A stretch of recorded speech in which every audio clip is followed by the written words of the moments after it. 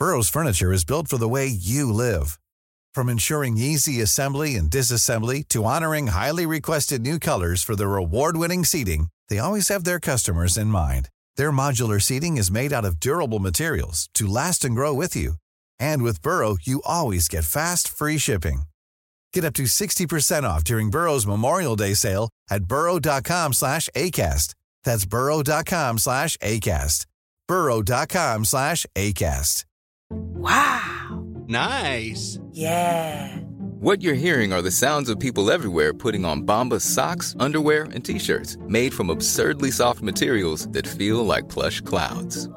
Yeah, that plush. And the best part? For every item you purchase, Bombas donates another to someone facing homelessness. Bombas. Big comfort for everyone. Go to bombas.com/ACAST and use code ACAST for 20% off your first purchase. That's bombas.com/ACAST. Code ACAST. Ready to pop the question? The jewelers at BlueNile.com have got sparkle down to a science with beautiful lab-grown diamonds worthy of your most brilliant moments. Their lab-grown diamonds are independently graded and guaranteed identical to natural diamonds, and they're ready to ship to your door. Go to BlueNile.com and use promo code LISTEN to get $50 off your purchase of $500 or more. That's code LISTEN at BlueNile.com for $50 off. BlueNile.com, code LISTEN. Hey everyone, Michael Anthony here. Van Halen, Chickenfoot, Sammy in the Circle. But anyway, you're listening to the only podcast that is dedicated to breaking down the entire Van Halen catalog one track at a time. And the podcast will rock. Ow! Hello, baby.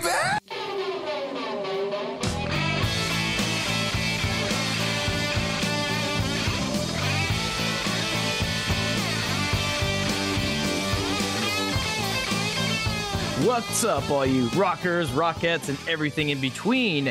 You have joined us for the live edition of And the Podcast Will Rocks Fuck It February. We decided to say fuck it, it's February, we're doing it live again. Hello, thank you for joining us. I, of course, am your co-host, Mark Kamier. With me, as always, Corey Morissette. Corey, how you feeling tonight? Oh, I'm feeling great. You know, I was a little worried that nobody was going to pop on the stream with us here tonight, but look, we've already got a full panel of guests here. Mark, I'll let you do your magic. You should know pretty much everybody on here, so you can let everyone know who's joining us.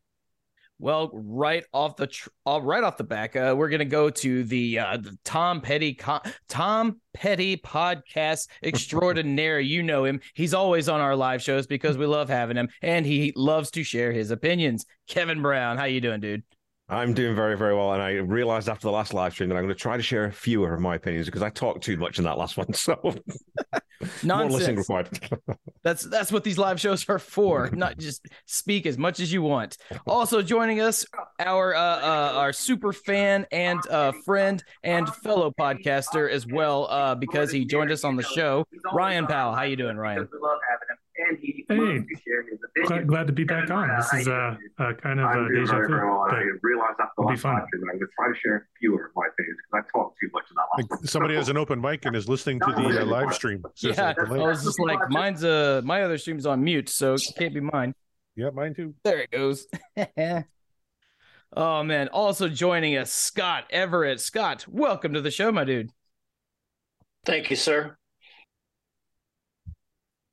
And who else is on the panel here? We got a lot. I mean, everyone just keeps showing up. Scott Monroe, George Solano, and of course, the guy that knows all about Van Halen. He's the expert. We are not. Eric Sinich. What's up, Eric? There we go. Hey guys, what's up? Hey. Not much. How you going? How's it going? I just got back from seeing Cocaine Bear. Oh my God. Oh, it was fucking hilarious. Absolutely hilarious. Do you guys know about this movie? You know, it's a true story. Yep. Oh, absolutely. Yeah. It happened oh my God. Near my neck of the woods. Yeah. Oh, that's right. That's right, Mark. Yeah, Tennessee, right? Yeah. Hey, Mark, we got a fellow deep diver on, George. Welcome back, George. How's it going? What is up, everyone? You've got George, and you've got another cameo coming. Oh, another cameo. Yeah, it's a pleasure for me to hop onto as many deep dive shows as I can. Excited to talk about a different band than I normally do. Corey, that background is fire, by the way. It's not as good as Ryan's. Ryan had to outdo me here tonight on my own live show. Oh, look at that collage in the back. Well, it's a pleasure to be able to talk to most of you for the first time. I don't think I've ever done a pod with Kevin or, well, any of you except Mark and Corey. Yeah. Yeah, man. New friends. Official hello to everybody who's on. You know what? I want to know from everyone here on the panel, what is your favorite actual Van Halen song? We all know that there are probably a bunch of different favorites, but I'm curious if there is a particular favorite song and why. I would love to know from each of you, because I don't think I know it, why your favorite Van Halen song is. So, Kevin, we'll start with you. 5150, just because it's the song that got me into the band. You know, that was my first exposure really to anything beyond Jump, and that guitar riff, you know, it's just magnificent. So yeah, definitely. That's good reasons. Scott Monroe, how about you? Yeah, I'd have to go with Unchained. You know, we talked on our episode about the best of a little bit. You know, that got a lot of replay on the best of for me. And I think Matt said it best when you guys did that particular tune.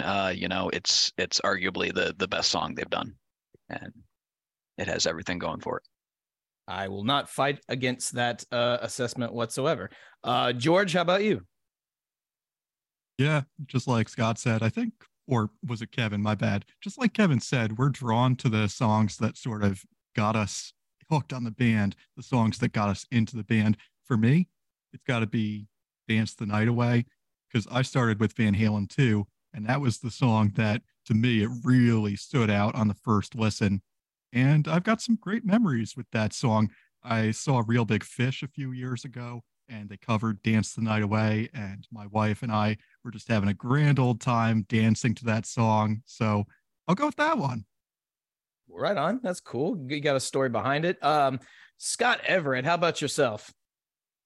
I put it in the chat, and I actually left it on Eric's podcast a long time ago when Eddie passed, but Jump, and it's, you know, the purists don't always love that song, but it's what introduced me to the band, and I've been with them ever since. My parents were going through a divorce at the time when that song came out, and it got me out of the doldrums every day when that was going on, and still does to this day. So it's Jump.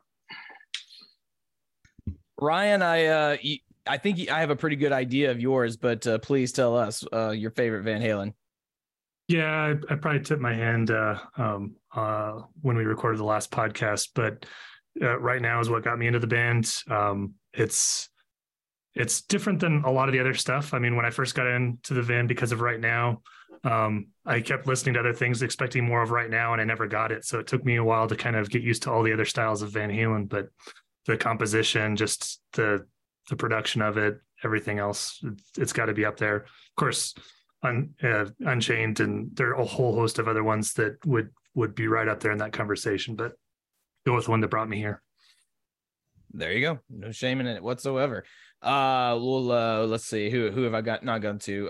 Eric Sinich, how about you, man? Do you have a single favorite? You probably would say you've got a whole slew of them are your favorites, but is there just one that stands apart from all of them? Yeah, I'm with Scott. Jump. And that was the song that turned me on to the band. And I was 12 when I saw the video. That was my first exposure to the band. And let's see who. Can you guys hear me? Oh, you there? Yeah, it's all good. Yeah, my first exposure to the band visually and hearing the song on the radio. And to this day, it's just a feel good song, man. I love it. I know there's obviously the detractors, those who want to hear Eddie play strictly guitar, but it's a great song, but also just a personal attachment to it. Mm-hmm. What got me into the band. And I mean, and that is exactly what I'm looking for with that assessment, because, you know, it's easy to just say, oh, it sounds the coolest, so that's my favorite, I guess. Like, no, if we all have particular favorites, and because there's a story that goes along with it. So that is a good insight to all of you, and how, how Van Halen kind of pulled you in. Corey, you still doing hosting things, or are we good to go? I'm kind of still doing hosting things. Why don't you guys talk about, what we can do tonight? We have a few different options, unless you guys want to do something else because it's fucking February.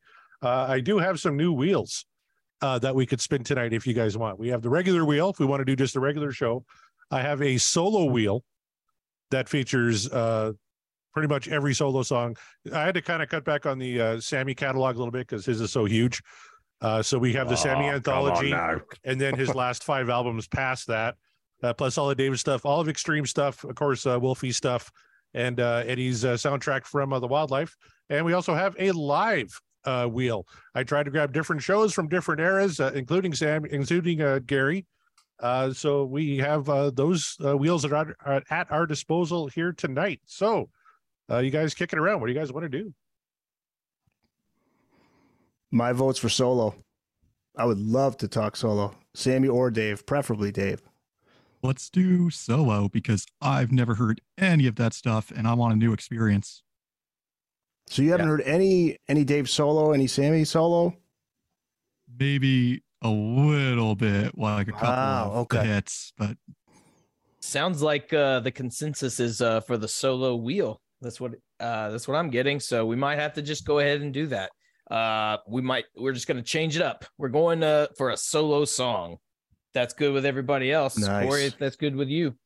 Well, you got to start with, I think we spin this thing twice tonight. So, second spin can be whatever. So now they're seeing the wheel, the solo wheel, 258 songs. Wow. On this. Yeah, right on. So if you guys are ready, I'll play the tune and we'll spin this sucker. Let's do it. You know it.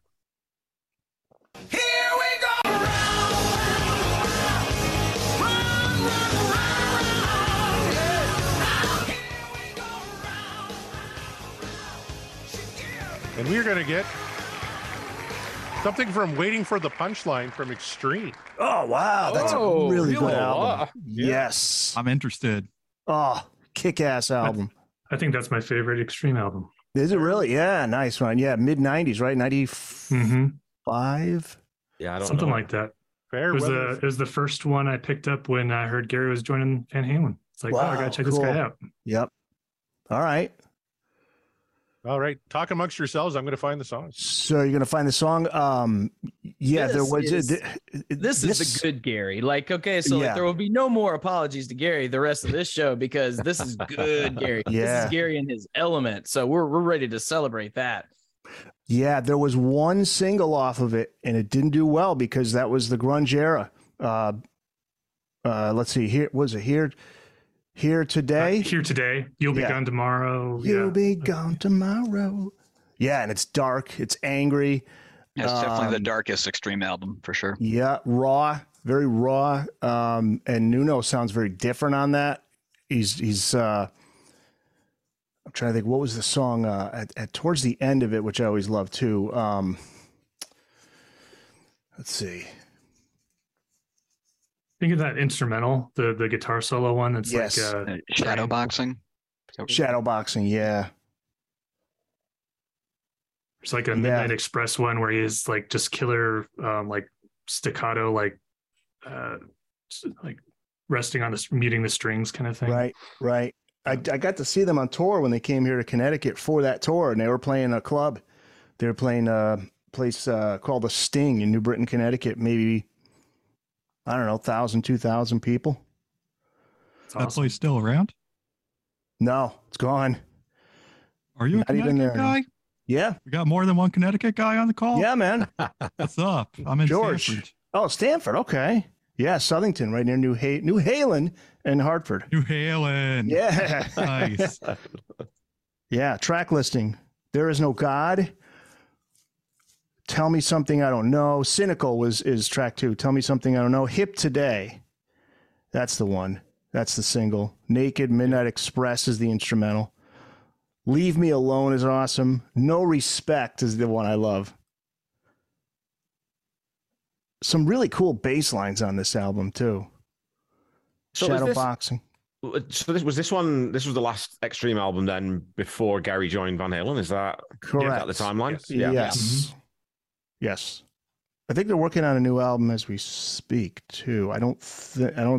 Gary's he does various projects, but Extreme is still an entity. And then Gary's on tour with he's going out on a tour with Joe Perry Project. Joe Perry Project, that's right. Yeah. Oh, yeah. Yep. And actually, tonight's song, Fair Weather Faith, not included on the U.S. release. I was going to say that didn't sound like a familiar one from it. So that's interesting. It'll be a new one for me, even though I know. Same here. Yeah. Was that the start of it? Because that was the sounds start. about right. It's very raw. You can hear the guys in the studio. Yep. Scott Haskin has joined stealthily the call, joined. Scott. Oh, yeah. Hey, guys. There's 3 Scotts to every story. That's an Extreme album. Yes, there you go. Well, it's also a great one. Yeah. Scott is our resident Uriah Heep expert as Corey still gets prepared. That's right. Scott, I got it. I forgot to. I was going to email you that the last album they have is fucking awesome. Cast and Color. Yeah, it's incredible.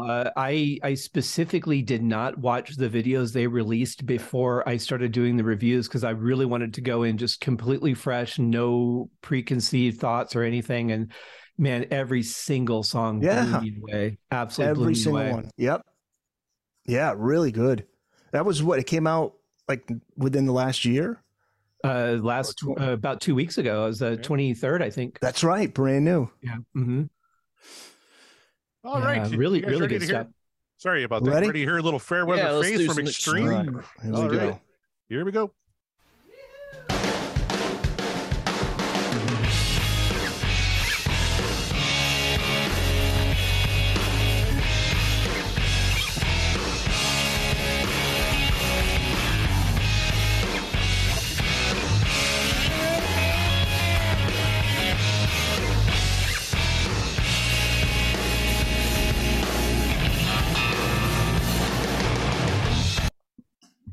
Got that old production trick here. The guitars are panned way over in the right. Way far over in the right hand side. So I'm kind of curious to see if Gary's just going to be hard on the left here. It's going to be interesting to see. Great drum sound, eh? Super flat and present. Man, that bass right before you stopped it, just like twanging the string right there. Yeah, Pat Badger, and this is Mike Mangini. I think this is the first album he's on drums. I believe they had somebody before him. No, this is Paul Gary. Is Paul Gary on this one? Okay. Yes, he is, yeah. Okay, Mike Mangini is only on 3 tracks. Hip Today, Leave Me Alone, No Respect. All right, good call, Corey. Yeah, it's good stuff, man. Yeah, pretty decent start. Like I said, I was doing producer stuff. Everybody on the call, pretty much a fan of Extreme, right? No apologies to Gary tonight. Going to get some good shit. Yeah, good band. Yeah. Oh, yeah.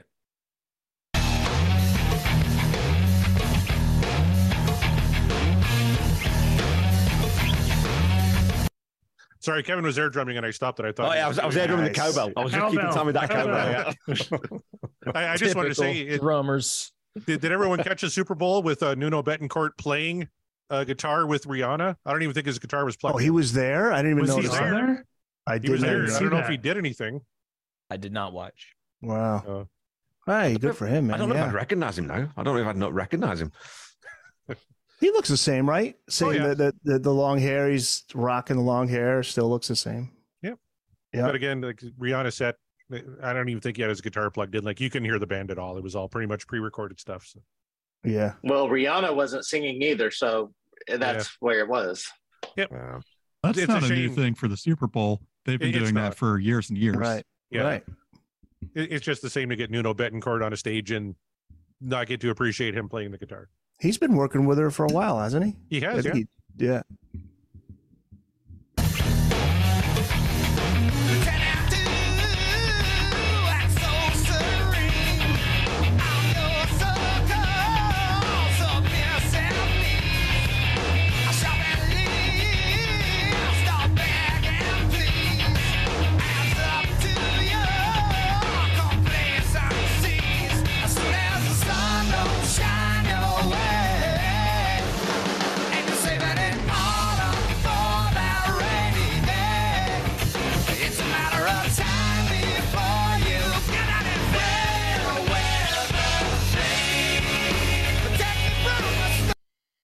That's the Extreme sound there, the harmonies. I was just reading the lyrics on this though too, and so the album opens with "There is no God," and then we're getting this one where they're really being, you know, there's no nuance here. They're not being subtle about their opinions on this. Right? So, yeah. I think Gary was saying it was like from the heart, legit. He was pissed off about a lot of things because the music business had just turned upside down because of Nirvana. Yeah. And so all these record labels that they thought believed in them, you know, were just like, see ya. We're not putting any money into your album, not doing anything for you. And they got pissed. Yeah. You know? I want to go to the YouTube comments here for a little bit. Alan says there a lot of talk about the Extreme Queen medley, because when you think of Extreme, their Queen medley that they did for the Freddie Mercury tribute concert is unreal. Oh, like fantastic, yes. Right? Yeah, it's one of my favorite 20 minutes of music ever performed. Yes. But Michelle Kurlander says that's the only time I ever saw Extreme at the tribute concert. Well, that's a pretty good way to see him. She also said, I love to watch that section of the concert. Also loved when Gary played with Deaky to get him smile. Yeah, there's Gary came back and did a Hammer to Fall, I believe, with surviving members of Queen. And he had a lot of fun kind of playing with John Deacon. That was really cool. Johnny Bean says, I run into Nuno at NAMM every year and he looks the same. So there you go. Nice. Hey, Johnny. Yeah. Thanks for chiming in, Johnny. And, you know, Gary sounds comfortable here. It's just, there's the Van Halen 3 album. There's just something so, he's just so uncomfortable. There's a lyric in that song you guys played last week where he's actually saying, where are we going? You know, and I'm thinking, man, how appropriate. He didn't know where he was going with those songs. Like they weren't songs that he really was comfortable with, but he just said, okay, I'll do my best with it. But there's a chemistry he had with Nuno. They wrote songs together. He's so comfortable here. He doesn't sound like he's pushing it. You know, he's in the groove. I think that's the key word, comfortable. Yep. Yeah. No, exactly. That's the key word. He's comfortable. Like 3, he never sounds comfortable at all. I don't think he had any veto power on that album. So not like Sammy or Dave where they said, nah, not for me. Change that. Don't feel, you know, it was Eddie's project the whole way, and Gary did his best. Well, Without You, I think is great. I'll defend Without You. I will defend the second track on there. I was just listening to it the other day. 3. Fire in the Hole. Fire in the Hole, yeah. Fire in the Hole's good. Yeah, I don't think Alex is on Want. drums on that though. I think that's Ed on drums. Yeah. What I Want. Yep. Yeah, What I Want. No, there's some tracks on there where he really does find a good groove with Ed, but I think you're right. It was more of a one-sided thing. So it would have been really great to hear what happens after that tour where they really gelled on the tour. So it's just disjointed. Like, so is it right, Eric? Just so uncomfortable. Like, you know, like he's like, he almost is like, if you could read his mind, he's like, guys, can we not record this song? Could we just take a little more time? In terms of process, Eric, in terms of process, because my understanding is that basically the music was essentially written and was sort of given to Gary, and he came back with lyrics and just recorded them. So if you're not in the studio with the guys, because I mean, if that was the case, he could have said, "Hey Eddie, instead of playing that riff here, for what I've got here, my flow lyrically, if you play that same thing, and then we can use that." You know what I mean? Because that sort of I think for the most part that's what it was. He may have collaborated with Eddie a little bit. Like Josephina's about his mom, right? So lyrically, that's his. All the lyrics were his, but I believe that it was mostly Eddie saying, "Here's what we got." Yeah, that's tough, man. That's a tough gig. And you know, and Eddie was. Eddie seems a hired gun. Yeah, but Eddie seems so sincere, like over the top. He's my new brother. We're like spiritual brothers. It's like we've known each other all these years, and I only think that he felt that way is because he wasn't getting any pushback, which sucks. Nobody wants to have somebody pushing back and telling you what to do and what not to do. It does suck, but look what it did with Sam and Dave. Yeah. I mean, it that back and forth, you know, it was just Ed was in charge. And again, Alex is not, I don't think he's not playing drums on all the tracks. And I don't even know if Michael's plays bass on all the tracks. If you listen closely, you'll hear it's like, if you listen to Sammy's 87 album, where Eddie plays bass on it. Listen to that and then listen to 3. And you might pick up on like, yeah, that's Eddie. Yeah. All right, let's get back to Fairweather Faith.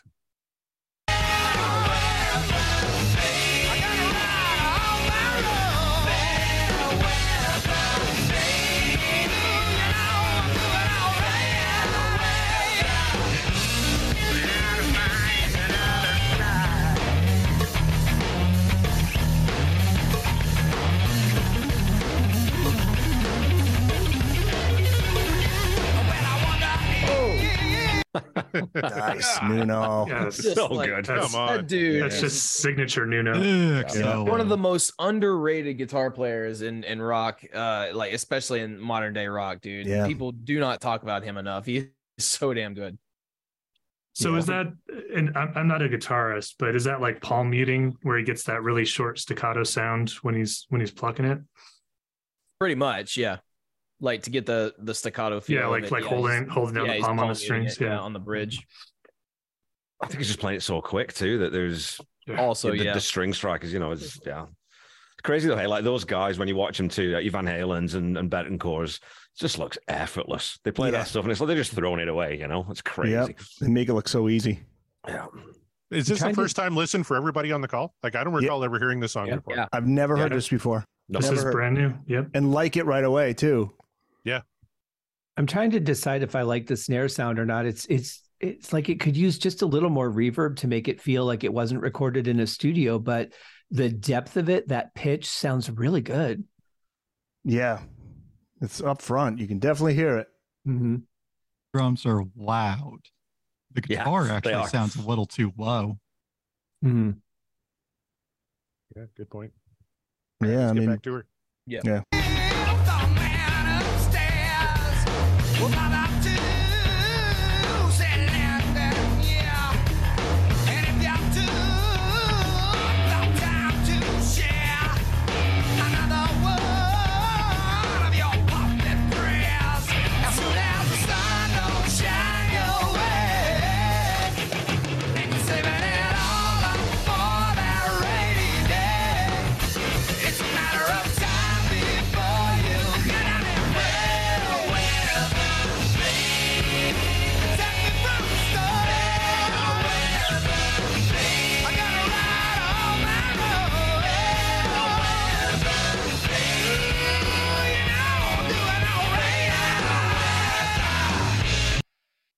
Wow, I blew it. No, I wasn't trying to stop the song. I have a touch screen. Oh, fuck me. Let's play the damn song. It's almost done. I was going to say that, like, it's clearly about sort of Sunday Christians, right? Or Sunday sort of churchgoers who they do it for 1 hour a week, and that's then, but then they drop it after that. It's like, I've done my bit now. I've talked to the big guy, I've checked in. It's like, fuck, I'll go fuck yourselves. It's all good. I could be a piece of shit for the rest of the week. I checked in. Exactly. Fair weather faith, 100%. Yeah.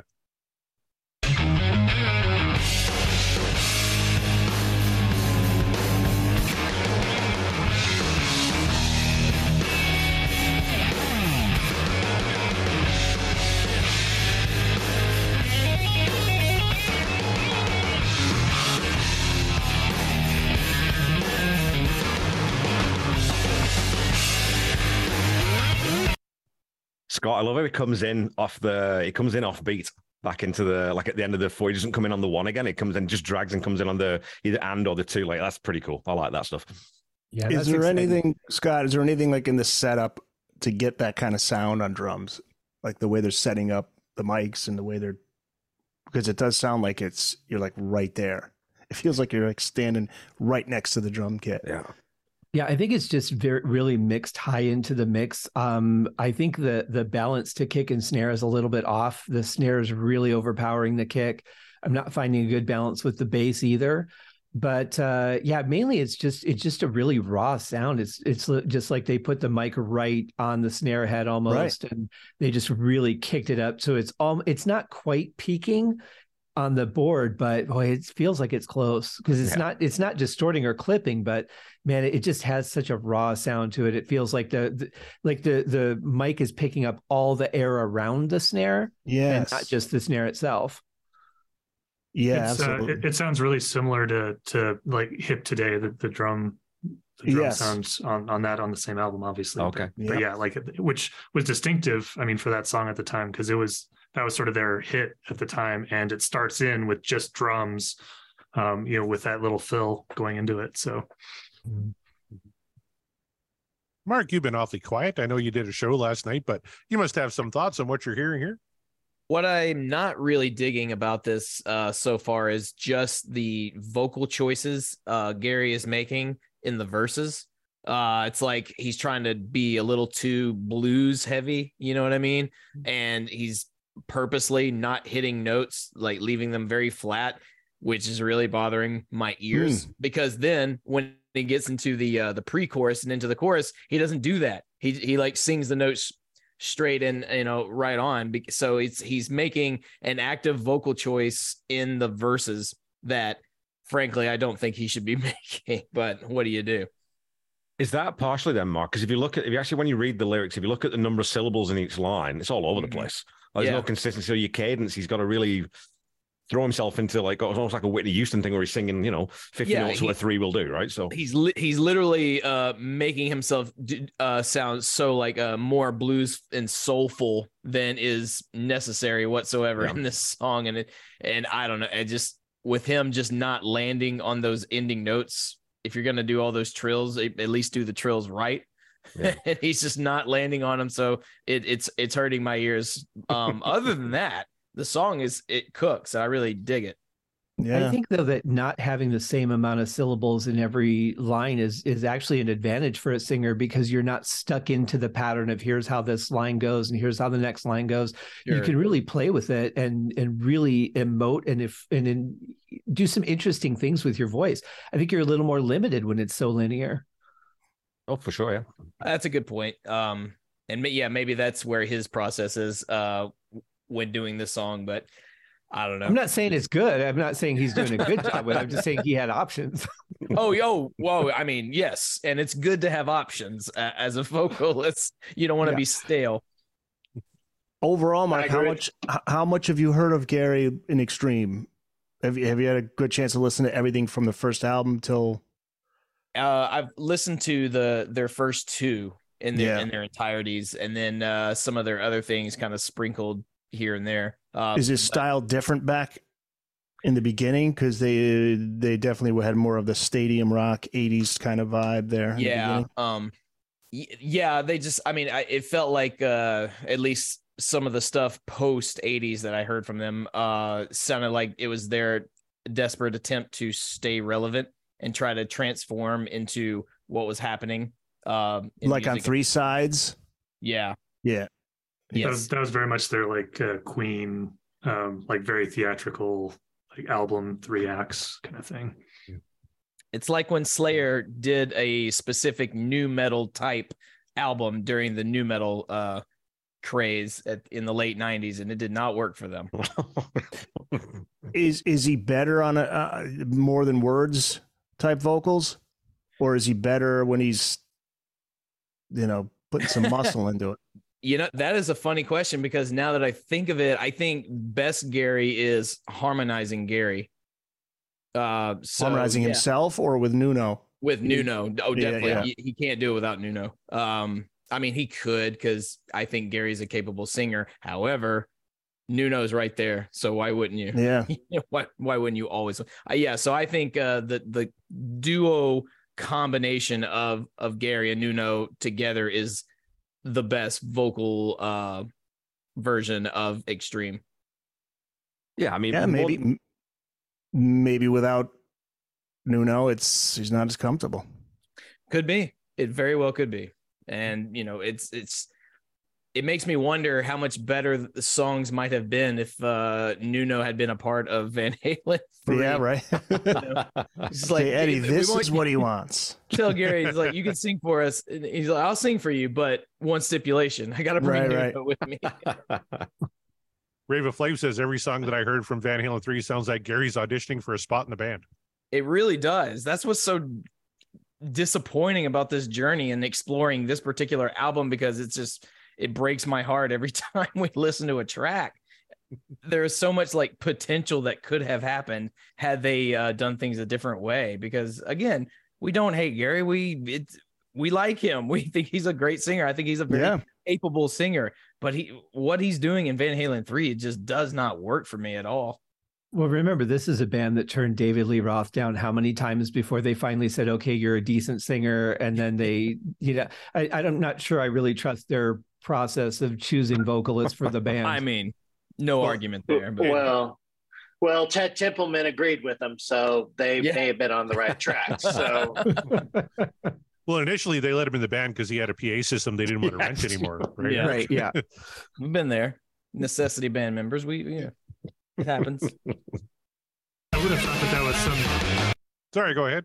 Oh, sorry. I would have thought that was some story that Eddie came up with later when he was pissed off at Dave. But in that early interview that was recently released on Van Halen News Desk, like he was talking about it even like on their first tour that oh yeah, well he had a PA system, so yeah, it was in Greg Renoff's book that was they turned down Dave twice, and then they figured we're sick of renting the PA from this guy. Let's just let him in the band and use it for free. But you can't believe everything you read on Van Halen News Desk. Depends on who the author is. Check the byline. All right, let's get back to some Extreme.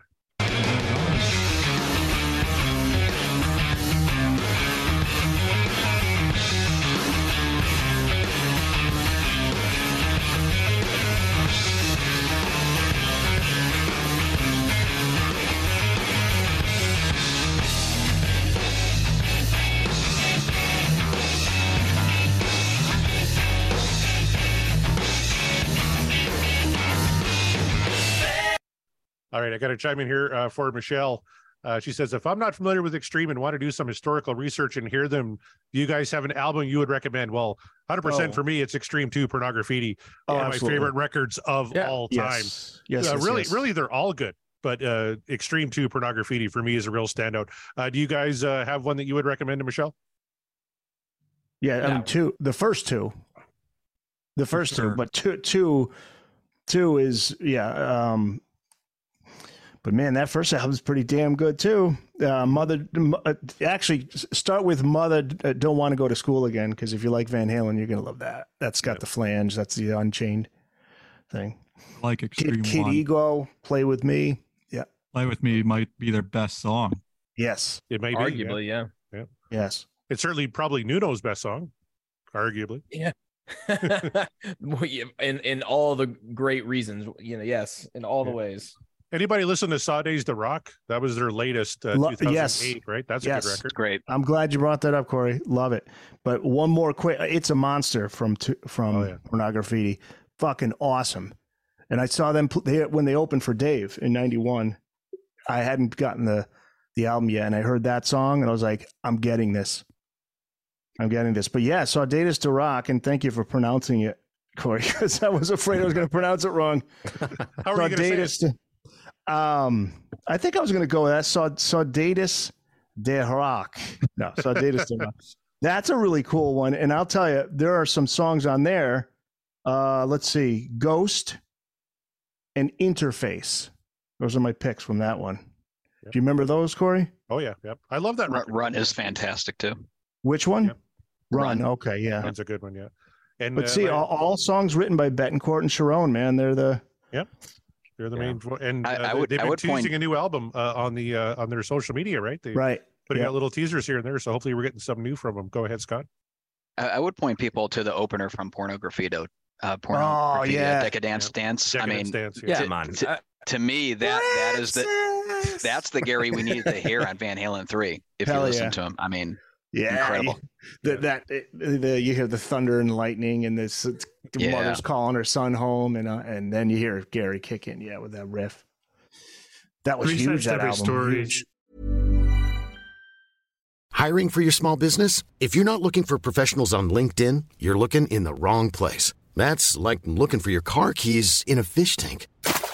LinkedIn helps you hire professionals you can't find anywhere else, even those who aren't actively searching for a new job but might be open to the perfect role. In a given month, over 70% of LinkedIn users don't even visit other leading job sites. So start looking in the right place. With LinkedIn, you can hire professionals like a professional. Post your free job on linkedin.com/people today. Burrow's furniture is built for the way you live.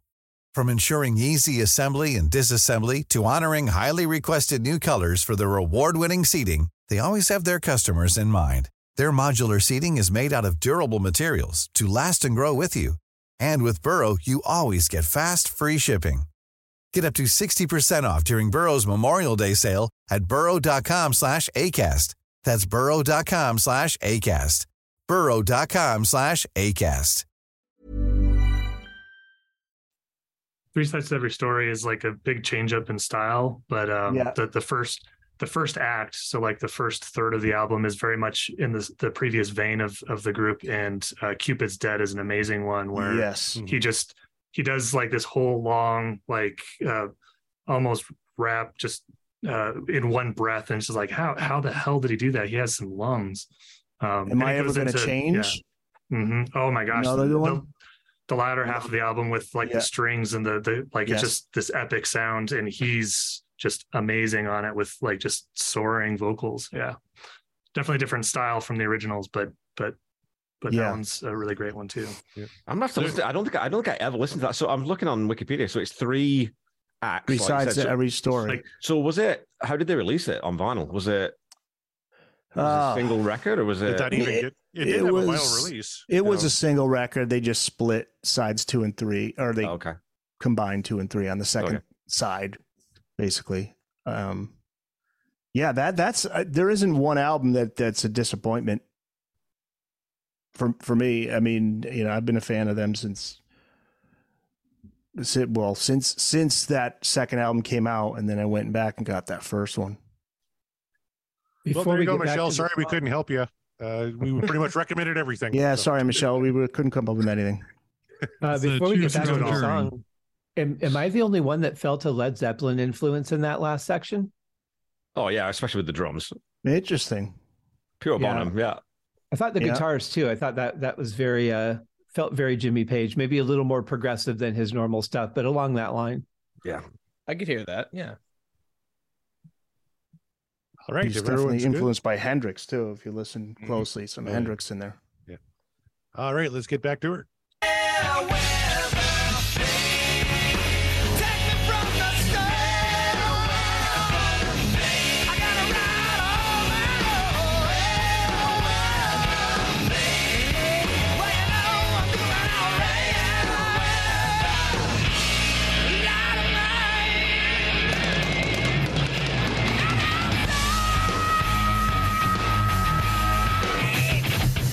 Nice.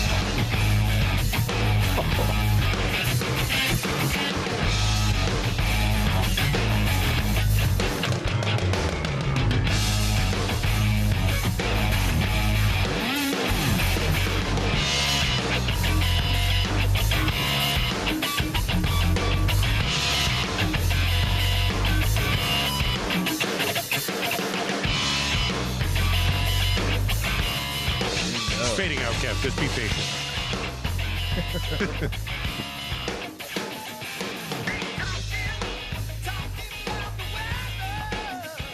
Reading lyrics on a fade out? Cool. I was just going to say that because as good.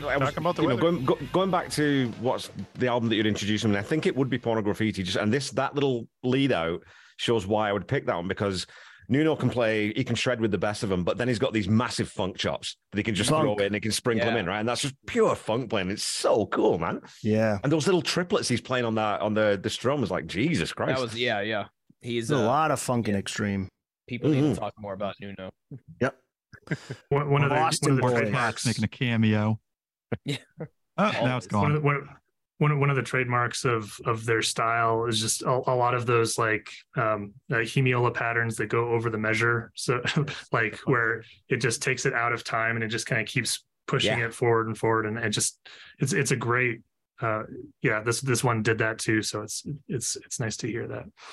So Corey, where is that from again? Is that a B-side or Japanese? Probably Japanese, unreleased in the U.S. So probably on the Japanese release of all right, Waiting for the Punchline. That's cool. Should have been released everywhere though. Pretty good track. But hell yeah. I guess we have to vote, right, Mark? Yeah, I was about to say, like, should we go ahead and vote? How do we want to do this? Do we just say like all in favor, raise your thumbs up or thumbs down, and we talk about why? Your show. Yeah, fuck it, man. Your show. Fuck it. All right. So, everyone, would you say that this song in the extreme world is what dreams are made of, or is the dream over? And hold them up now. Geez, that's everybody. I'm going to play the clip.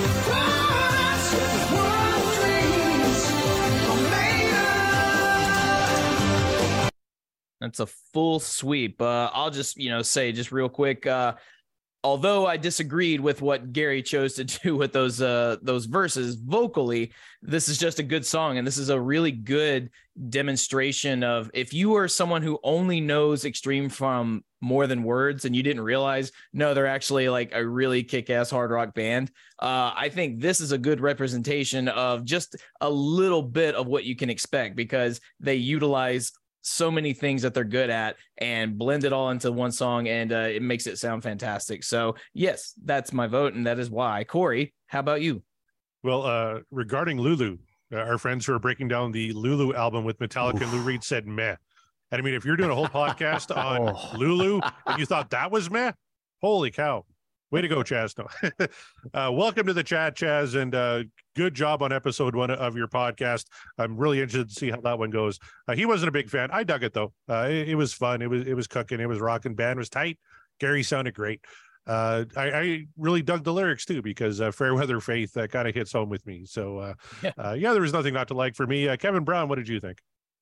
Yeah, lots of good elements in that song too, right? Where there was enough in there where it would change, and there's enough interesting stuff in there where it's a pretty simple sort of lyrical content. He's, like I said, he's laying it all into the line, but there's enough going on in there. And I still like the drums. I think the drums are great. Some good pushes in there. I think that some of that stuff at the end, the funk stuff at the end from Nuno, was off the chart fun. Yeah, it's a good song. I'm glad I heard that tonight. Let's go to George. What do you think, George? Yeah, I voted a thumbs up on this one. Only familiar with the first 2 Extreme albums. This song gives me a pretty good idea of what I'm missing. I liked it. It was a fun hard rock song. The drums, although I thought maybe they were a little loud, they sounded good. The bass sounded good. And Gary, he was killing it. I like the lyrics. The whole at the end when he's saying, "I ain't talking about the weather" over and over. I think that part has some swagger to it. It's fun, and it sort of reinforces the message of the song. Like, if you didn't get it, if you took the lyrics at face value, like, go back and read it again because you're missing something in there. So that's what I like about that end where he keeps saying, "I ain't talking about the weather." It's fun. That's a good song. I'm probably going to listen to this whole album later. Hell yeah. Ryan Powell, how about you, man? Yeah, this is a great extension of the rest of that album, which I've loved. So it's really cool to hear something new from it that I didn't even know was there. Echo what everybody else is saying. I mean, Gary sounds great in it. I kind of like what he's doing in the verses, but just when he gets to wail, and he just seems right in the pocket with Nuno on the harmonies. So yeah, definitely a thumbs up from me. All right. How about we go right on over to Scott Haskin? Well, Mark, I got to agree with you on the vocals. I thought the delivery could have been, it just wasn't interesting to me. It was almost just too straightforward. But overall, I thought the music was pretty good. The music really saved it for me because I was a bit on the fence because of the vocals, and I didn't really like the balance between the drums and bass. But musically, really, this song kicks ass. Right on. And Scott Everett, how about yourself? Much the same as you said, Mark. I think you nailed it. That I wasn't comfortable with how he was singing the verses at all, but the choruses was really good, and I loved the way it closed. So I'm not the biggest Extreme fan, but it was a thumbs up for me. Cool. Before we get into Eric, because he'll talk for half an hour, did we get Scott Monroe? Might as well get the third Scott, right? Moving on over to Scott Monroe. How you doing? Good. Yeah. No, we talk a lot about Van Halen harmonies, extreme harmonies, man. And that was on full display here, and Gary just fits so well with them. And I think I got to call out that high note he hit at the end there too. Very nice, Gary. And Nuno is just shredding. Nuno never disappoints. Absolutely. So then, Eric Sinich, what you got? It's on par with everything else that was on the album. It could very well have been on that album. It's Gary's vocals with Extreme. They never stood out. They never took anything away from the song. Overall, it's the music I'm listening to, and I always just love the sound of Extreme. The harmonies are great. On this album, it took a little bit of adjusting because it was different than anything they had done before that.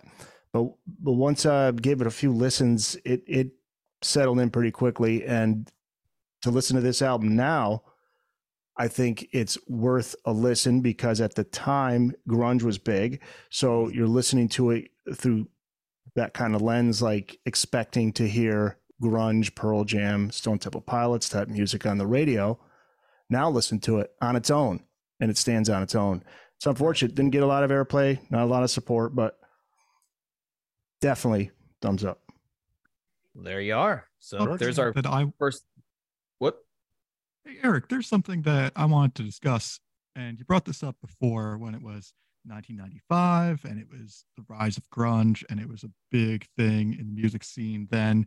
But I feel like so was funk. You know, you had Red Hot Chili Peppers making a name for themselves during that era, starting to rise to a real big popularity.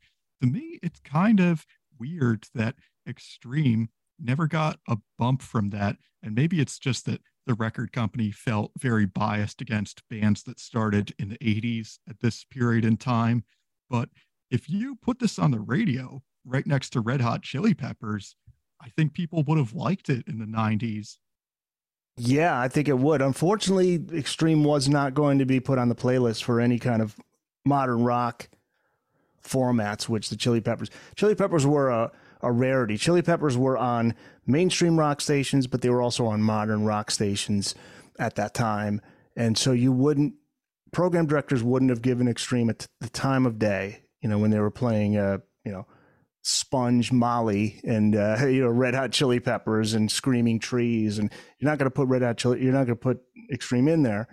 So they had to market them towards straight ahead rock radio, and that was the problem because the funk side of Extreme is straight legit, but they never really pushed that angle anyway. It was always let's get him in there with the 80s bands, let's package him with David Lee Roth and Cinderella, which they did in 91. So that was what they were up against. It's what all those bands were up against. Yeah. I mean, as soon as all of those bands, and you remember Winger tried heavy, they go hard and heavy on, what was that album after, oh boy, trying to remember the name of the album that they had. It was like really like almost like heavy metal. Warrant kind of tried that a little bit. Some of those bands tried different things, but it didn't work. It was really just a matter of do your thing, wait it out a decade, and this stuff's going to come back again, and you'll do okay. With Extreme, they always had their following. They still do. So thankfully, they were able to survive that. Did these guys get lumped in then with, because obviously being from UK and being a little bit separated from that, did these guys over here get lumped in with the hair metal? Oh, yeah. With it? Oh, absolutely. They're a completely different level. Absolutely. To that, you know? No, they were a hair band, and they came at the tail end. And that was it. They were forced. Now with Pornography, they were able to at least get out of that a little bit. But then the problem was More Than Words. Then you have people that don't even know that they're even a hard rock band. Right. They just thought that they were, your light favorites band. Yeah. Mm-hmm. Like Eddie said, the hit. As he's saying, we all know they have the hit. And that was the thing they were up against. They were a band that loved to try all different styles. It was hard for them to just stick with one lane, Not like an AC/DC thing. Like, this is what we do. We're going to do. So that was hard too for the record labels to say, okay, what are we going to do with this? Yeah. Like they had a lot of those albums had a lot of different styles to them. So, yeah. But you know what? What's cool about being an Extreme fan now, you're not going to have to pay a ton of money to go see him. You go see him in a nice club up front. Pay 30, 40, 50 bucks, and you see a damn good band. Yeah. Unless they're opening for Aerosmith and they're charging $300 for nosebleeds. Right. But they'll play the clubs. They'll play the venues that you have to, mortgage your home to get in. Like Springsteen, that was a big talk on social media this week. Man, don't get me started on that.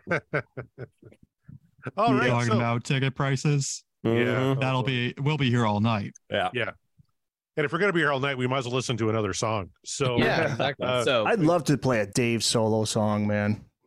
We can spin Need some solo love. until we get a Dave song. We can spin live. We can spin regular. Well, what's the Like- will of the people on the panel? What else? A What's on song with solo? Jason Becker on it, man, because Jason Becker was just what a fucking story. That dude, inspirational and a great guitarist. Well, I enjoyed listening to something I hadn't heard before, so I think the solo Yeah. thing is that's kind of cool when you get those tracks, right? So What else is on the wheel, Corey? Dave, Sammy, Kev, Wolfgang in there? Yep, we got Wolfie in there. Oh, we got, cool. Yeah, the deluxe edition of Mammoth WVH with the extra tracks is on there. All right. Like I said, Eddie and Alex, Respect the Wind is on there. Eddie from the Wildlife is on there. Every Dave solo track. And for Sammy, because he had like double the catalog of everybody, I put his anthology on, which takes us up to about 2008. And then I put Chickenfoot, Sammy in the Circle, and his solo albums from 2008 on. So Montrose? No Montrose. Well, there's one track on the anthology for Montrose, but we're not a Montrose podcast. So can you just rewind? Not Just yet. rewind like I don't know, 30 seconds, Corey. Did you say there's a song called "Respect the Wind"? Yeah, from Twister soundtrack. Yeah. Oh, right. I thought that was Eddie and Spinal Alex. Tap. No, no, that's Break Like the Wind, my friend. There you go. Like the Wind, yeah. All right, so I'm going to bring this bad boy back. This is the solo wheel here. I don't know if the guys in the call can see this, but yeah, that's like 250 some tracks are on this bad boy. All right, because it's our thing, I'm going to bring up Run Around. We'll spin the solo wheel again. We'll see what we get. You boys ready? Ready. Do it. All right, here we go.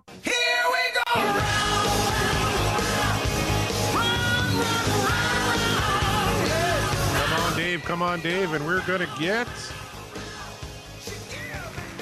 Well, it's another waiting for the punchline. Maybe we don't go... What are the odds? You know what? We're going to close that. Mulligan. Yeah, we're mulliganing that for sure. Because it's fuck it February. And it can't be fuck it February unless we say fuck it at least a few That's times. right. Anarchy, no rules. No rules whatsoever. That's why it's fucking February. And no sobriety. Cheers, George. I do Kevin. feel very out of control right now. All right.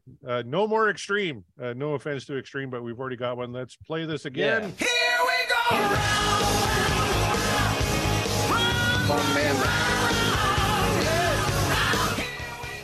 All right. And we are going to come down to Sammy Hagar and Friends Rambling Gambling Man. Is that a song people want to listen to? Rambling Gambling Man? Rambling Gambling Man from the album Sammy Hagar and Friends. Oh, I have that. Yeah. Oh my God. Is that like a Kenny Rogers remake? I like this reaction. If I that have is the never heard case, it. then I have to hear it. I do not know That's a this good album, at but all. that song is know this not. one. No, that song's. I'm trying to remember that one. We could spin Is this a again. cover? It might.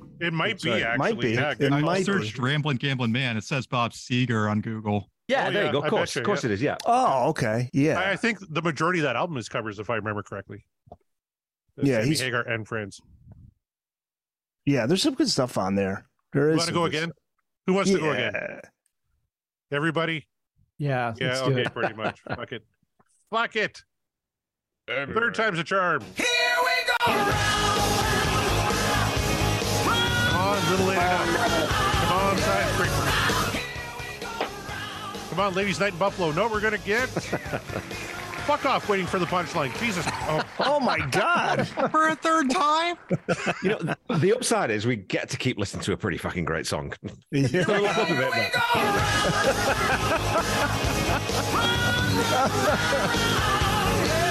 Just the first part of it, though. Just the first part. I sense John Mariano in baby. this. Eddie Van Halen, Fashion Dynasty. That must be from the Wildlife.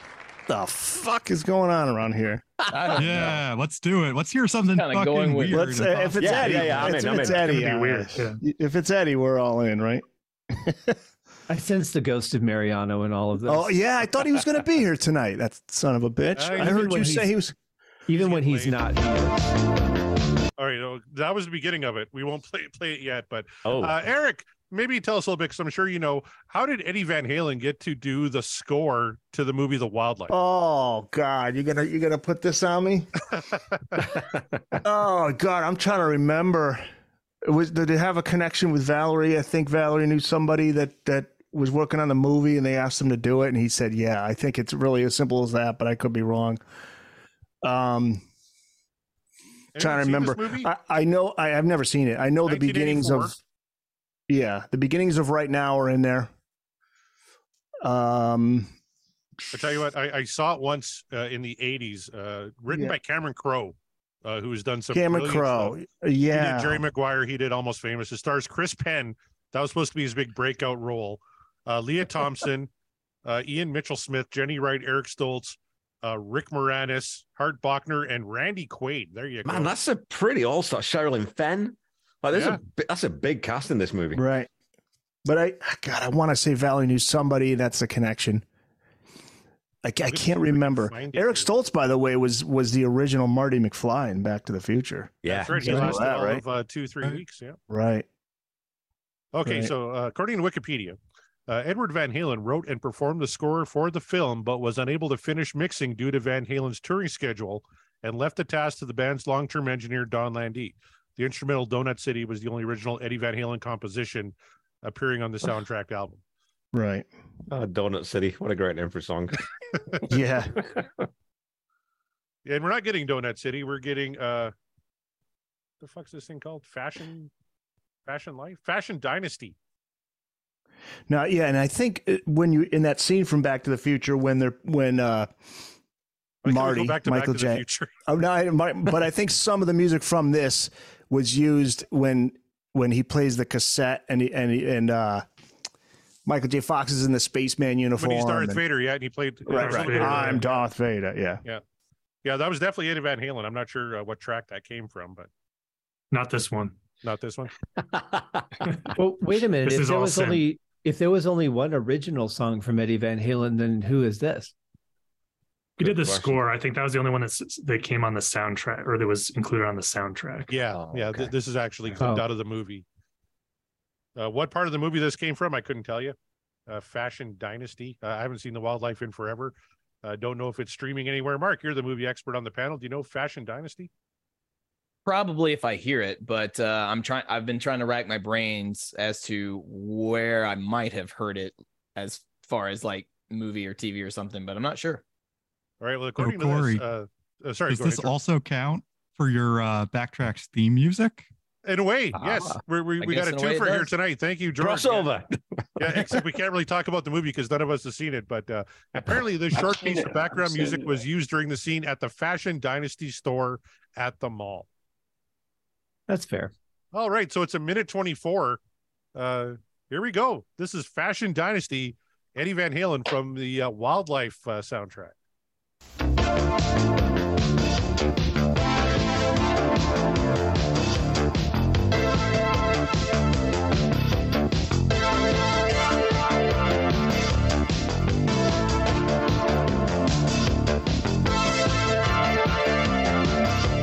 Just what everyone was hoping for, an Eddie Van Halen synth number. I like it. That's him on the electric drums. Yeah, everything's electric on that. Yeah, that's all him. That's all him. That was the name of the store in the mall, the Fashion Dynasty. So that is classic 80s film underscore. Oh God, no kidding. I love it. Yeah. It sounded like sounds like it needs to be set to a montage. 100%. Yeah. Driving through LA. Even Rocky had a montage. Scott, you're a composer. Scott Haskin, I should say. We have 3 Scotts to every story. I am. As a composer, what are your thoughts listening to the first 18 seconds of Fashion Dynasty? You know, I've had to write pieces like this before, and they're not that difficult to do. They're just not. It's really just it's harder to mix them than it is to write them. You just get a grooving bass line, a straight beat on the drums, and you just put in a couple of little synth lines on top of that, and you're good to go. But yeah, I could definitely see like a Rocky montage or a driving through the streets of LA kind of montage over this. Opening credits, actually, this would be a good opening credits piece where you're just kind of setting the tone for the film. It's a good piece for that style of movie, but it's just, there's nothing real special about it. Not yet. Not yet. There's only 18 seconds of it so far. Maybe it'll change. Eddie likes to, fly off the cusp and give us something cool. The last minute is going to be just a ripping Eddie solo. Just you wait. Yeah. Fingers crossed. On the guitar.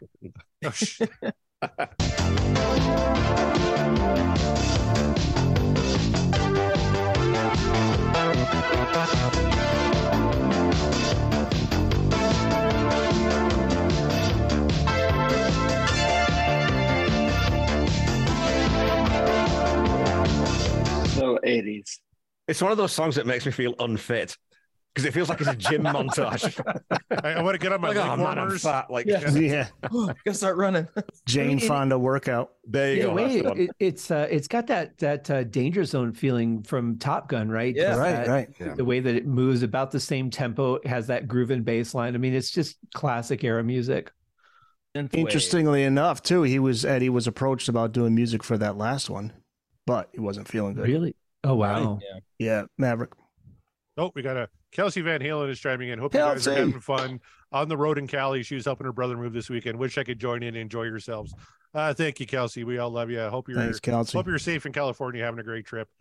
Tom Rester also says if she's on the road in California, I've got a perfect driving montage song for her that right now.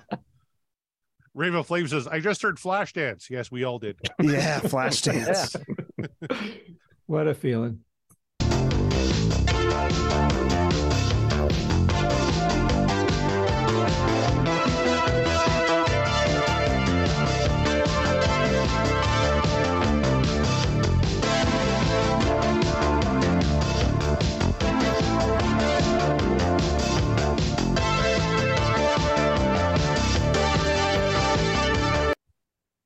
I know what I'm putting this to because I've done a couple of montages for you, Corey. The scene in The Warriors where they're running away from the baseball fury. Yes. Perfect. It fits perfectly. Perfect. That's the one. I just kept looking out at Scott Everett just slowly shaking his head like I could have been anywhere on a Saturday night and I'm with these assholes listening to this. No. Just it's so 80s and I'm trying to remember in the movie, Rick Moranis played a douchebag's fashion store owner, and I'm trying to remember where exactly it fit in the movie as it's playing. So, it's not being with you guys. I may have wanted to rather hear a Van Halen song versus this, but we're good. We're good. Well, guess what? We're going to spin again. This is only a minute 24, so don't worry.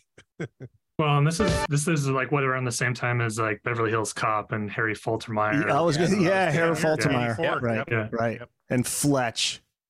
Love Fletch. Did you see the new one, Eric? Confess Fletch, good movie. Surprisingly good. The bar was set high for me because Fletch is my all-time favorite comedy film, and it was really good. I read all the John books. Hamm did nice. A good job. Yep. He nailed it, man. Nailed it.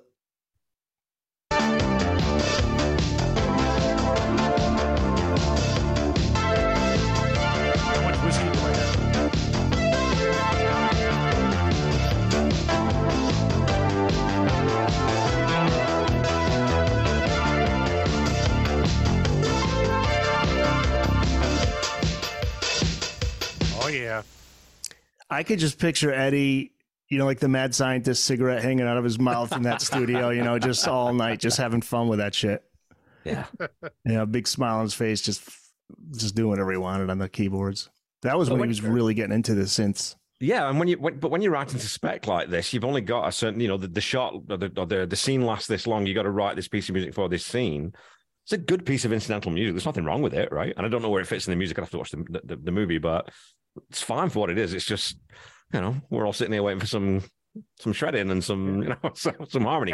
Alan Tigg says, listening to this, I keep waiting for Rebecca Mornay, Dio Mornay, I think he means, to enter and take her clothes off, which is a business. Right. So thank you very much for that. Good call. I'll be okay with that. Yeah. This is all around the time he's writing I'll Wait and Jump to think about that. Yeah. Not on par. But Oh, God. Hillbilly Scribs is in the chat, helping some single moms pay for college right now. How's everybody doing? He's currently drunk in a strip club. So God bless you, Hillbilly. Nice. We're having fun. Not as much fun as you are, buddy, but yeah. Yeah. Be saving that fun over there, Jeff. All right, Mark, do you want to do another mass vote on this one? All right, mass vote, just like last time. Is this a particular piece by Eddie Van Halen? What? Well, everybody will put up their fingers. I'll play the clip for the majority. So, which finger would you like? Either one. Preferably that one. Okay. Yes or no? And oh man, I'm going. It's Eddie. I don't give a fuck. Well, I'm going thumbs up. Kevin or and George. 3 of No, us everyone- said no, but the yeah. majority, 6 of you said yes. It's better than how many say I. Okay, let's put it. Let's. Yes, it is. Well, I fight you on that one. That's a low I'll fight bar you to on that one. clear. yeah, it's a low All bar. I'll Clear, say absolutely. is I would just say, as a massive fan of synthwave, and when people still ask like what exactly is synthwave, this track right here is the personification. Like that, it's that. Yeah, Like yeah. this right here. This what is Eddie it. did. This is synthwave. Now, I mean, because we all know that sound. We all know how it typically goes. We're all making 80s references. That's the whole thing. And there's a big movement of retro synth wave happening now in our modern day, and I love it. So naturally, I'm going to love this, even though it's a nothing song. It's just there. But there you go. Mark. Yay. I'm going to piggyback off of you, Mark, because I'm a synthwave fan, and that to me is my justification for why I voted this one down personally. I think like only a third of us voted it down. That's okay. But this is like a minute and a half of just very basic synth music. And this is not something I would be more excited to listen to than a modern synthwave artist like Carpenter Brood or Mitch Murder, who they're taking that sound and it's a little more developed. And this is just kind of fluff. To me, Well, you got to know what it was put together for. You got to imagine it was like a weird science-ish type movie Right. at that time frame, and him doing a shred or something like that in that movie makes absolutely no sense at all. What they used it for in this spot kind of did, so it kind of just fits what it was meant for. Oh man, now I'm just thinking of Kelly LeBrock. Damn it. Sorry. Weird Sorry. science. Yeah. I'm still on Phoebe Cates from Fast Times at Ridgemont High, which was also written by Cameron Crowe. Yeah. Any Kraftwerk fans here? Some. Yeah. I'm trying to understand how somebody can complain about thinking of Kelly LeBrock. Yeah. And why I'm mentioning Kraftwerk when we're talking about Kelly LeBrock. What's wrong with me? Yeah, of course. Now, so what if Eddie, what if the flock of seagulls came to Eddie and said, we'd like to have you join our band? I think Eddie would have been good for Flock of Seagulls, maybe making that kind of music. I think two words with one syllable each would work there, Anybody else want to chime in on photograph of you? Yeah, I will. As a piece of film music, for it being underscore, and so underscore is really just meant to support the film, but in the 80s they put it a little bit more up front. I don't know what was going on in the scene, so I have to judge it as a standalone piece. And for the style of music that it is, it's fine. It's not supposed to solo. It's not supposed to be a shred and rock song. It's supposed to just carry the film. And it's interesting. He didn't just repeat the pattern over and over. He put in a couple of minor things to make it change just enough so that it wasn't annoying. I think for what it is, it's a good piece of music. That's where I'll disagree with you, Scott, because I don't think he That's changed fair. enough to keep it from being annoying. To me, it was way too repetitive. Okay. I mean, I think just to follow on that, I think the same thing. If it was a little repetitive, but given that it's underscore, it makes sense. I think I would have been a little bit more on the fence were it not for how he changes up the chords and kind of changes the emphasis of things.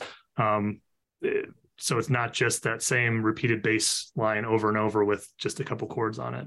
Yeah. So I think it did just enough to make it more interesting for what it was.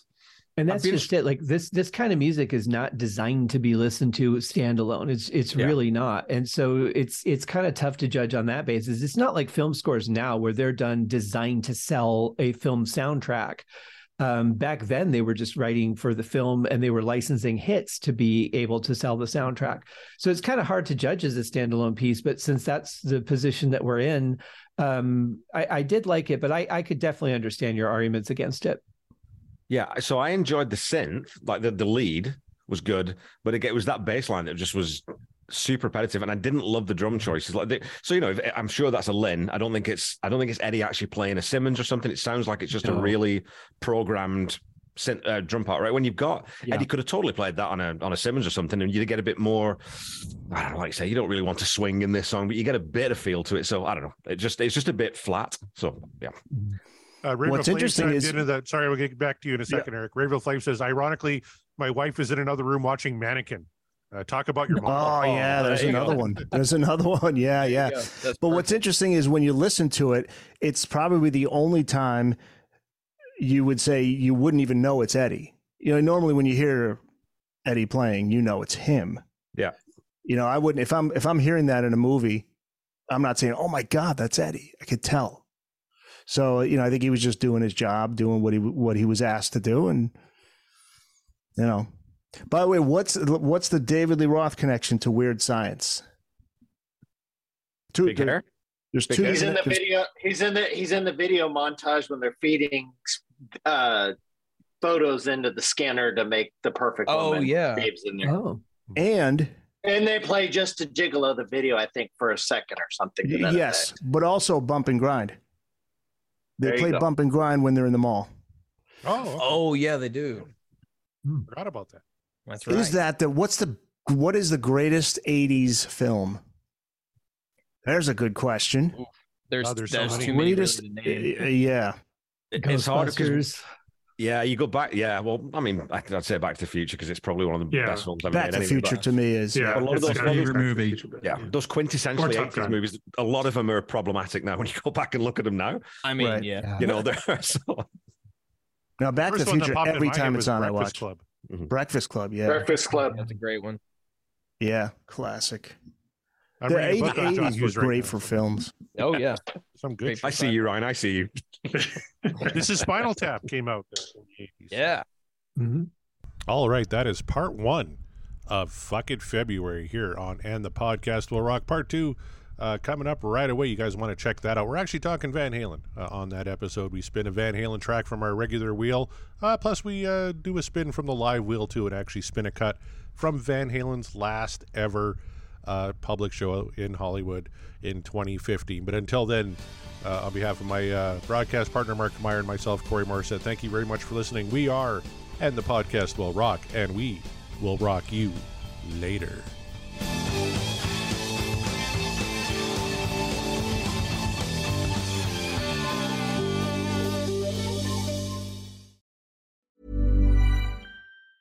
Mom deserves the best, and there's no better place to shop for Mother's Day than Whole Foods Market. They're your destination for unbeatable savings, from premium gifts to show-stopping flowers and irresistible desserts. Start by saving 33% with Prime on all body care and candles. Then get a 15-stem bunch of tulips for just $9.99 each with Prime. Round out Mom's menu with festive rosé, irresistible berry chantilly cake, and more special treats. Come celebrate Mother's Day at Whole Foods Market. Hey, it's Danny Pellegrino from Everything Iconic.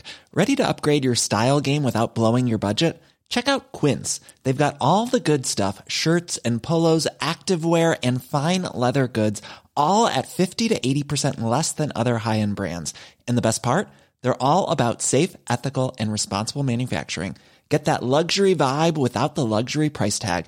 Hit up quince.com/upgrade for free shipping and 365-day returns on your next order. That's quince.com/upgrade.